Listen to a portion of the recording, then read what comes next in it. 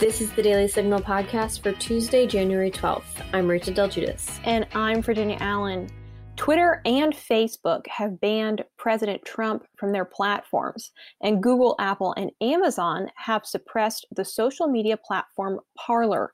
Claude Kitchen, the director for the Center for Technology Policy at the Heritage Foundation, joins the podcast to explain what you need to know about the actions of these big tech companies.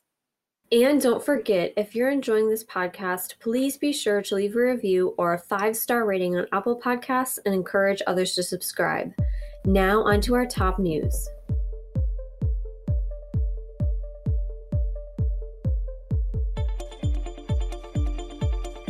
Democrats have filed an article of impeachment against President Donald Trump, citing Wednesday's unrest at the Capitol, authored by Democrats David Cicilline of Rhode Island, Ted Lieu of California, and Jamie Raskin of Maryland.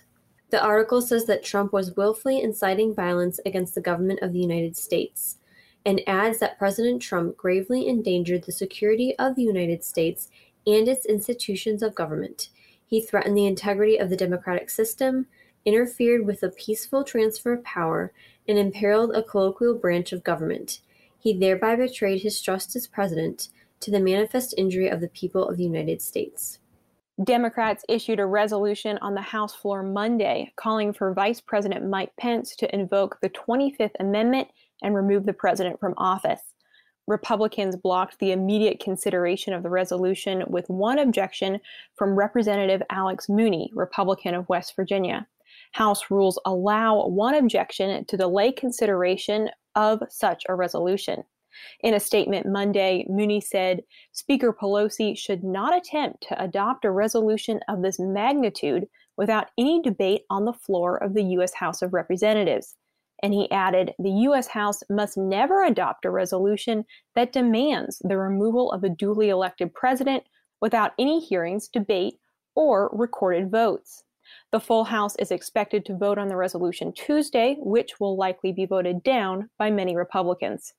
Democrat Senator Sheldon Whitehouse of Rhode Island is asking that his Republican Senate colleagues, Josh Hawley of Missouri and Ted Cruz of Texas, be removed from the Senate following their attempts to object to the certification of the 2020 presidential election, which Congress certified on Wednesday. In a Sunday tweet, Whitehouse said, the Senate Ethics Committee also must consider the expulsion or censure and punishment of Senators Cruz, Hawley, and perhaps others, to conduct security review of what happened and what went wrong. Whitehouse added, because Congress has protections from the Department of Justice under separation of powers, specifically the speech and debate clause, significant investigation will need to be done in the Senate. Because of massive potential conflict of interest, Senators Cruz, Hawley, and Johnson at least need to be off all relevant committees reviewing this matter until the investigation of their role is complete. The social media platform Parler has sued Amazon after the tech giant suspended them. Amazon suspended Parler from their cloud service on Sunday night, citing concerns over user posts which encourage violence. Amazon's actions come shortly after both Google and Apple removed the Parler app from their App Store this weekend, following the events that transpired at the Capitol Wednesday. The large tech companies say Parler users were using the platform as a place to plan and coordinate more violent attacks. Parler's lawsuit argues that Amazon's suspension is in violation of antitrust law and that Amazon has violated their contract with them. Parler is asking the U.S. District Court in Seattle to order Amazon to reinstate the platform immediately. Now stay tuned for my conversation with Claude Kitchen, director for the Center for Technology Policy at the Heritage Foundation, as we discuss why Twitter and Facebook banned the president from their platforms and what action should be taken moving forward.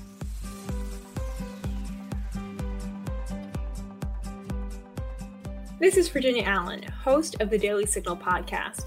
I don't know about you, but YouTube is certainly one of my guilty pleasures. I really enjoy watching short videos on a variety of topics, so I'm always looking for videos that are actually educational and beneficial to me in some way. And the Daily Signal YouTube channel never disappoints. There is so much binge-worthy content, from policy and news explainers to documentaries. If you're not driving, go ahead and pull out your phone and subscribe to the Daily Signal YouTube channel so you can be in the know on the issues you care about most. You can also search for the channel by going to youtube.com/dailysignal. I am joined by Claude Kitchen, the director for the Center for Technology Policy at the Heritage Foundation. Claude, welcome back to the show. My pleasure. Thanks for having me. So big tech companies and free speech is definitely on everyone's mind this week after rioters forcefully entered the Capitol and caused a full lockdown of the building last Wednesday. Twitter suspended President Donald Trump's Twitter account first for just 12 hours. But then shortly after they reinstated his account, Twitter banned President Trump from the platform permanently. Could you just walk us through the reasoning for why Twitter said that they decided to permanently ban the president from their site? Sure. And as I do, a bit of context here. Conservatives have been concerned about the way the tech industry has been handling itself and conservative speech online for a long time. And these companies have utterly failed to win and to hold public trust. And, that reality is really making an already difficult situation right now even worse because of things like this, where, this type of action was taken. I'll walk through a little bit of the rationale behind it.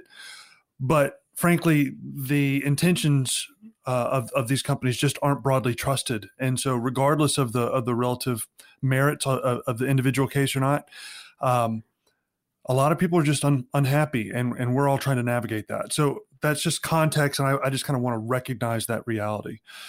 In terms of what happened with Twitter's permanent ban of President Trump, as you said, following the events last week at the U.S. Capitol, he was put on a 12-hour suspension.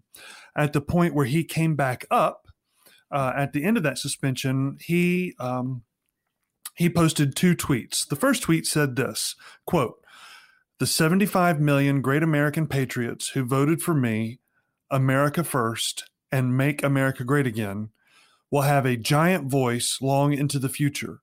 They will not be disrespected or treated unfairly in any way, shape, or form," end quote. He then followed it up with a second tweet that said this, quote, "To all of those who have asked, I will not be going to the inauguration on January 20th, end quote. Now, Twitter initially determined that these tweets did not in and of themselves violate their community standards, and so they were left up. And one could read through those and see you may agree or disagree with kind of whatever it is the president said. They don't seem particularly kind of provocative. But Twitter also decided that what they were going to do was they were going to kind of watch the online conversation around these tweets. And as they did that, they began to observe a growing number of users that were citing or interpreting the president's tweets, those two particularly, as calling for or justifying additional violent political rallies or actions, and that even specific and deliberate planning, including dates and locations, was starting to evolve and be discussed and organized on Twitter and on other social media platforms. And that's actually, if you take a look at Twitter's announcement of the ban, they actually kind of obliquely reference that rationale in the very first paragraph, where they talk about how these tweets are being interpreted and used. So this led Twitter to ultimately close the president's account and to begin working with federal law enforcement and to leverage existing counterterrorism partnerships with other tech companies to begin sharing threat information as this challenge kind of grew. Now, one final point. I think it's fair to say that while what I just described is the immediate context for this decision, I think it also is true that this decision is the culmination of 4 years of sparring between the president and Twitter. And, the most recent thing may have just been the straw that broke the camel's back. But, what we're seeing now, even in news reporting that's coming out today, is that these threat streams that seem to have motivated Twitter are now coming into public view, and the FBI is now actively warning against some of this. So, Claude, of course, there are instances where individuals should be removed, should be blocked. We obviously don't want to see people calling for violence using these platforms to provoke violence. But following that logic, that essentially, Twitter looked at those two initial tweets, they saw that the tweets themselves didn't violate their standards, then to remove the president because of conversations happening off of those initial tweets, it seems to me that it would make more sense just to focus on removing those individuals who are the ones that are spurring on the violence instead of removing the leader of the free world from Twitter.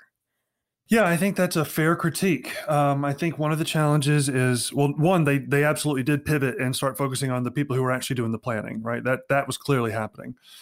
I think, too, one of the things that we have to recognize is it's broadly believed that there were things that the president has said over the course of time, and specifically most recently, that that actively instigated some of the activities that we observed last week. I mean, one of the president's most ardent supporters, Senator Lindsey Graham, on Wednesday night came to the Senate floor and said exactly that, as did Liz Cheney, as did Tom Cotton, as did a whole host of other people. So when Twitter gives the justification that, hey, we're concerned that leaving these tweets up, meaning the president's tweet, could inspire or lead to additional violent action, whether we agree with them or not, they certainly weren't the only ones who were making similar judgments. And it wasn't only left or liberal commentators making that judgment. It was also, frankly, those on the political right, even in the U.S. Senate. So we have seen that a lot of conservative users are saying that many of their followers have all of a sudden disappeared. Do we know kind of the situation there? What's happening with mass amounts of people, it seems to be, being taken off the site? And then who is making those decisions for who gets to stay and who's taken down? Yep. So almost near simultaneously to the action against the president, we began observing the loss of thousands of conservative, I'm putting that in air quotes because it's just impossible to know, but conservative followers on Twitter, particularly those who followed conservative influencers. And what we have discovered and what's occurring is that as Twitter and other social media organizations began investigating this threat stream about online kind of anti-government planning, they realized that a key part of what was kind of fomenting that and also kind of spreading it were these users and networks associated with the QAnon conspiracy. And so it was decided to increase the scrutiny on those accounts, of the QAnon accounts, in an effort to, one, mitigate their ability to kind of coordinate and plan, and then two, also mitigate the kind of spread of their content. And what that mitigation effort largely consisted of was any account that showed activity that looked like it was either spam or bots. These are automated fake accounts. When I say bots, that's what I mean. That they immediately moved those accounts into a kind of purgatory status where the owner of the account had to verify that they were in fact a real person. And if they could verify that, usually it's typically with just a phone number, then they would be reinstated. Well, when those accounts were put into that purgatory state, they dropped off the follower count, and they went quiet. And so what happened was, it turns out that on the political right side of Twitter and social media, a fair number of our conservative influencers are also followed by these large QAnon networks. And so when they got taken down, you saw a corresponding decrease in the number of followers because those networks, those spammer networks, those bot networks were being taken down. And the people who are making that decision are the social media companies themselves. Okay. So at the end of the day, that in some ways is not a bad thing to have these sort of bot platforms being pulled down. I mean, look, the influencers will make an argument that it was bad for them because it cuts down on the kind of propagation of their material. So there are plenty of people who are saying, look, I'm being suppressed here. You're preventing the spread of meaning the conservative commentators' message by taking down, my followers by, thousands at a time. And technically speaking, that's not wrong. That is one of the consequences. But we've often encouraged, both sides of the political aisle have been encouraging these social media companies to take down these types of networks, and particularly in the context where these networks are being leveraged to plan anti-government violence. it seems like a rational or at least defensible choice. Yeah, of course. Let's talk for a minute about Facebook. So Facebook, they really didn't hesitate right away after the events at the Capitol on Wednesday, following, of course, first President Trump's rally and then the full lockdown of the Capitol. Facebook announced that they were banning President through at least the end of his term. What do you think about Facebook's decision? I think any content moderation decision, including who gets to stay on a platform and who doesn't, is almost always going to be debatable. There's no ironclad logic that will satisfy everybody. I, of course, think that Facebook is a private company and has a choice in whom it will allow to use its platform, in the same way that the Heritage Foundation has a choice in who it will allow to use its website to, post articles. I think it hurts the conservative cause, even if you believe that big tech is waited with bated breath to constrain conservative speech. If you believe that, if you have drawn that conclusion, well, then one of the best things that conservatives can do to combat that is not give them golden justifications for taking that kind of action. And the reality is that over the last several weeks and even longer, a number of golden opportunities have been presented. And so it makes it really difficult to discern, the motives behind any one thing. But, this is the sticky situation. It goes back to my point at the beginning. The fact that the public does not trust these companies is decisively bad for the country in these types of moments. Well, and I think one of the reasons why so much of the public doesn't really trust these companies is because we're often seeing, it feels like these standards applied unequally, that you'll have, groups on the right more frequently targeted than those on the left. Is that a fair assessment? I mean, have we seen Twitter and Facebook apply any of these standards to leaders on the left on their platforms? Have any prominent liberal lawmakers been fact-checked or banned?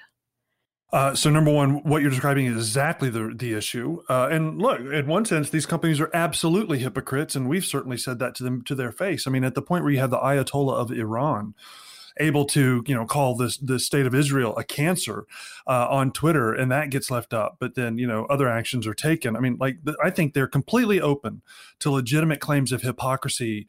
And I have been at the forefront of engaging them on those issues, as Heritage has been more broadly, and I think that's legitimate. At the same time, it is also true that actions are taken against Democratic and left-leaning users online, and that's not always known. So a recent example is that there were a host of liberal and left-leaning groups that were labeled or checked or even kind of brought down on the night of the Georgia Senate election because they prematurely declared victory. Now, that happened, and it happened, at a fairly significant scale. But frankly, the left just isn't as organized as the right is when it comes to this. They're so fractionalized along different identities that they often aren't able to kind of make the noise that our side is able to do when action is taken against them online. So then what action should be taken in order to kind of make sure that these standards are applied equally and evenly? Are there certain laws that need to be passed? What needs to happen in order for us to be able to move forward in a way that the American people can begin to see that these companies are taking some responsibility for their actions and are actually applying their standards evenly? That's the big question. One, there is no silver bullet. Two, there are some very practical things that can be done. So in terms of beginning to directly address the lack of confidence in these companies, I think there has to be some demonstrated accountability. I think these companies have to demonstrate some accountability. And I think one of the best ways to begin that, this is not going to be decisive. It's not sufficient, but it is required. And that is reform of what's called Section 230. This is the what's called intermediary liability protections that these companies enjoy. We've written a paper about it. I've got it on our website. I'm sure you can link to it.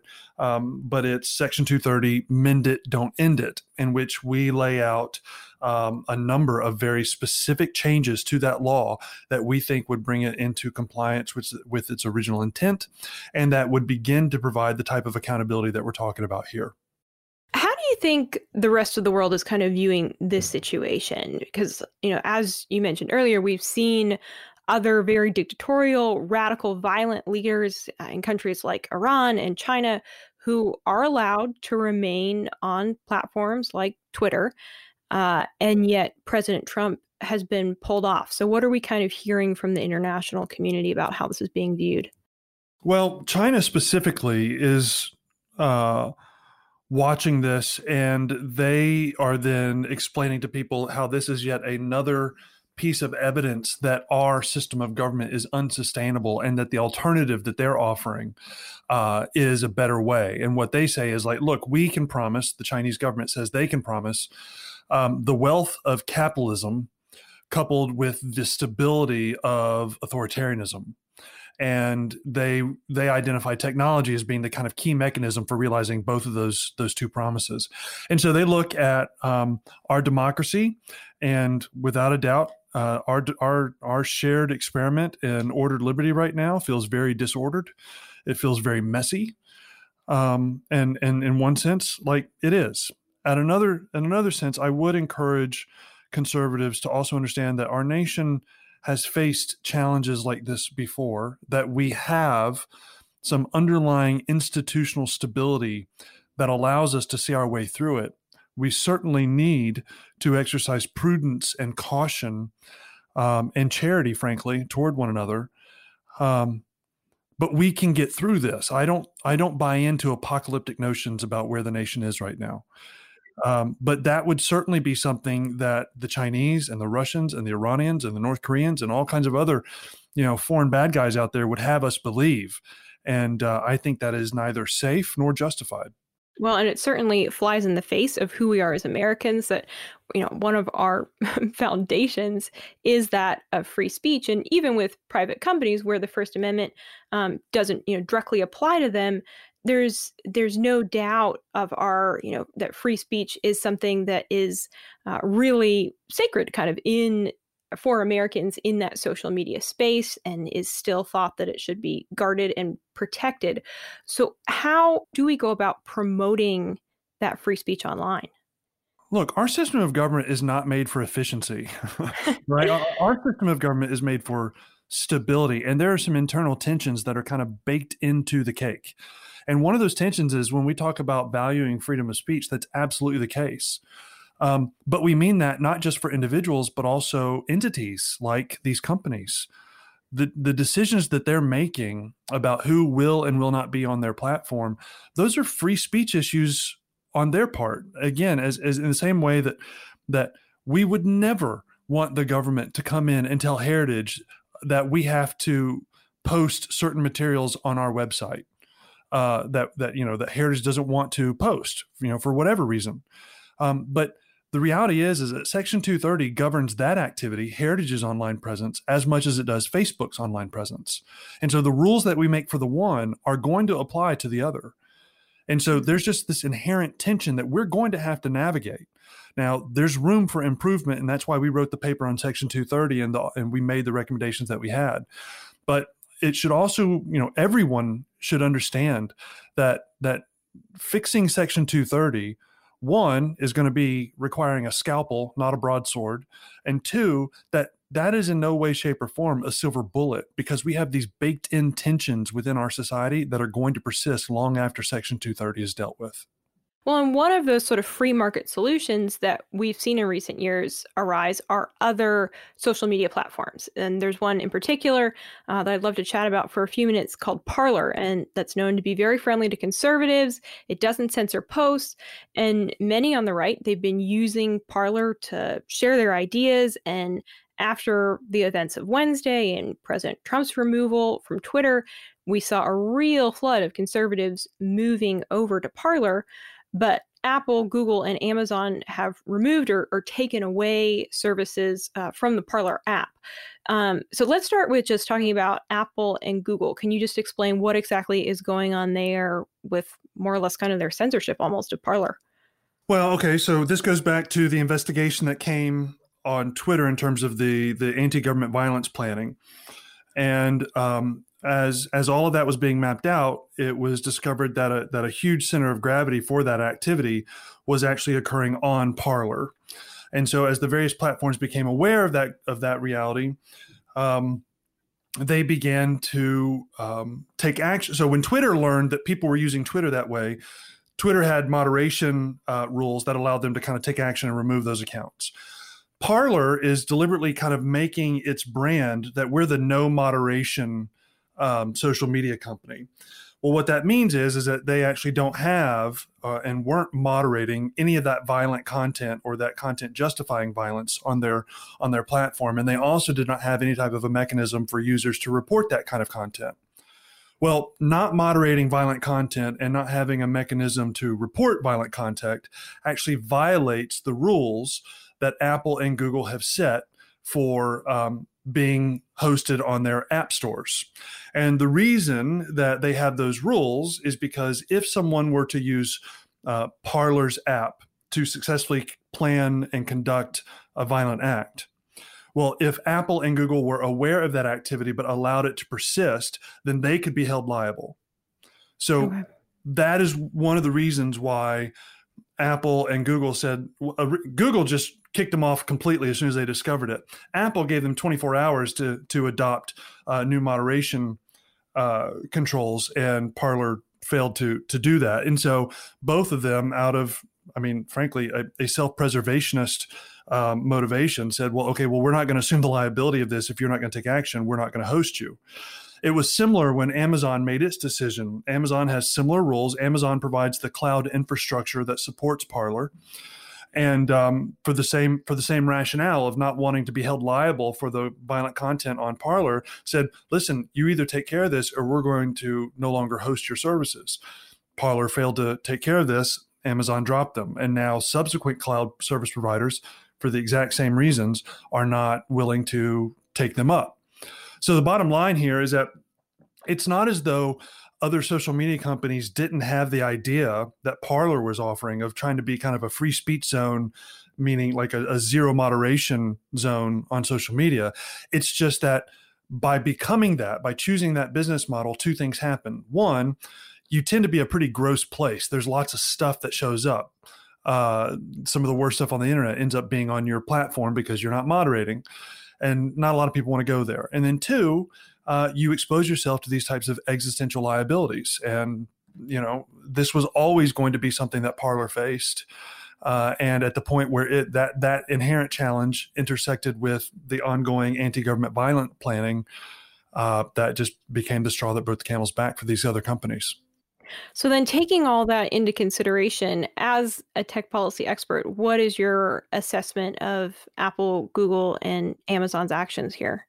Well, so looking at just the facts and not trying to discern intentions, the fact base that's laid out there in terms of their concerns about liability, that's legitimate. It's discernible. It's clear. That's true. Just imagine for a second if we found out that there was an app on the Google and Apple App Store that, let's say it was a Saudi Arabian messaging app, and we found out that Al-Qaeda used that app to successfully plan an attack against the United States, and that Apple and Google knew that activity was going on that app and didn't take action against it. What do you think would happen to those companies? Yeah, it wouldn't end well. No, right? Certainly they would be dragged before Congress rightly and grilled and asked, why did you allow this activity to happen? But then there would be very real legal liabilities that they would be exposed to, and rightly so. Well, this is exactly that kind of scenario, right? Yeah. And so it's, that doesn't mean that I'm letting them off the hook for their hypocrisy or for the thousands of other dumb things that they have done or ways that they have treated the conservatives. I'm not denying any of that. But in this specific case, over the last 6 days, the things that are being asserted and the fact pattern that is being laid out would seemingly justify at least some of these actions. Yeah, Klon, this is obviously such a complex issue. There's so many layers here and various facets to the situation. But, for individuals who are just kind of looking at this situation, and I think specifically for conservatives who are feeling really overwhelmed and just kind of watching so quickly how it feels like all of these social media companies have very, very quickly, it sort of feels like are intentionally pushing those on the right out, pushing them off. And I think people are kind of wondering, like, where does this stop? I mean, are all of conservatives, going to essentially be thrown off of these social media platforms? I mean, how concerned should we kind of be about where this leads and where it's going to end? Well, I think real concerns are justified in terms of, even if what's going on right now is completely legitimate, it is a valid concern to be worried that these concerns could be expanded to include much broader types of conservative content that we would have a real problem with, right? So I am very sympathetic to that concern, and it's something that we at the Heritage Foundation are obviously mindful of and pushing back on. And, we're wading into this conversation, trying to be kind of the adult in the room by recognizing the realities that we've been talking about up until this point, and recognizing, the very real negative kind of overreach that could follow all of this. But while we engage in that, I'm often telling myself two things. One, well, don't give them any excuse, right? So really be smart about how I'm operating. But then two, understand that there's some inherent risk to the way we've organized our society, where, these companies and individuals have rights, have freedoms, and sometimes those rights and freedoms are bumping into one another. Now, that doesn't mean that the status quo is the best possible way.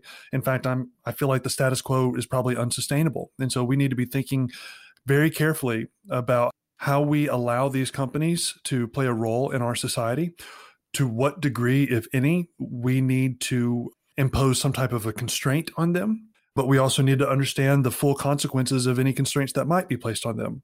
And that, again, our underlying conservative political philosophy understands that there is no perfect solution. It is always about trade-offs. But I think it's time to start thinking more carefully about what trade-offs may be warranted in this modern context. Klon, we really appreciate your expertise on this issue. How can our listeners follow your work and keep up with all the research and the work that you're doing on this issue?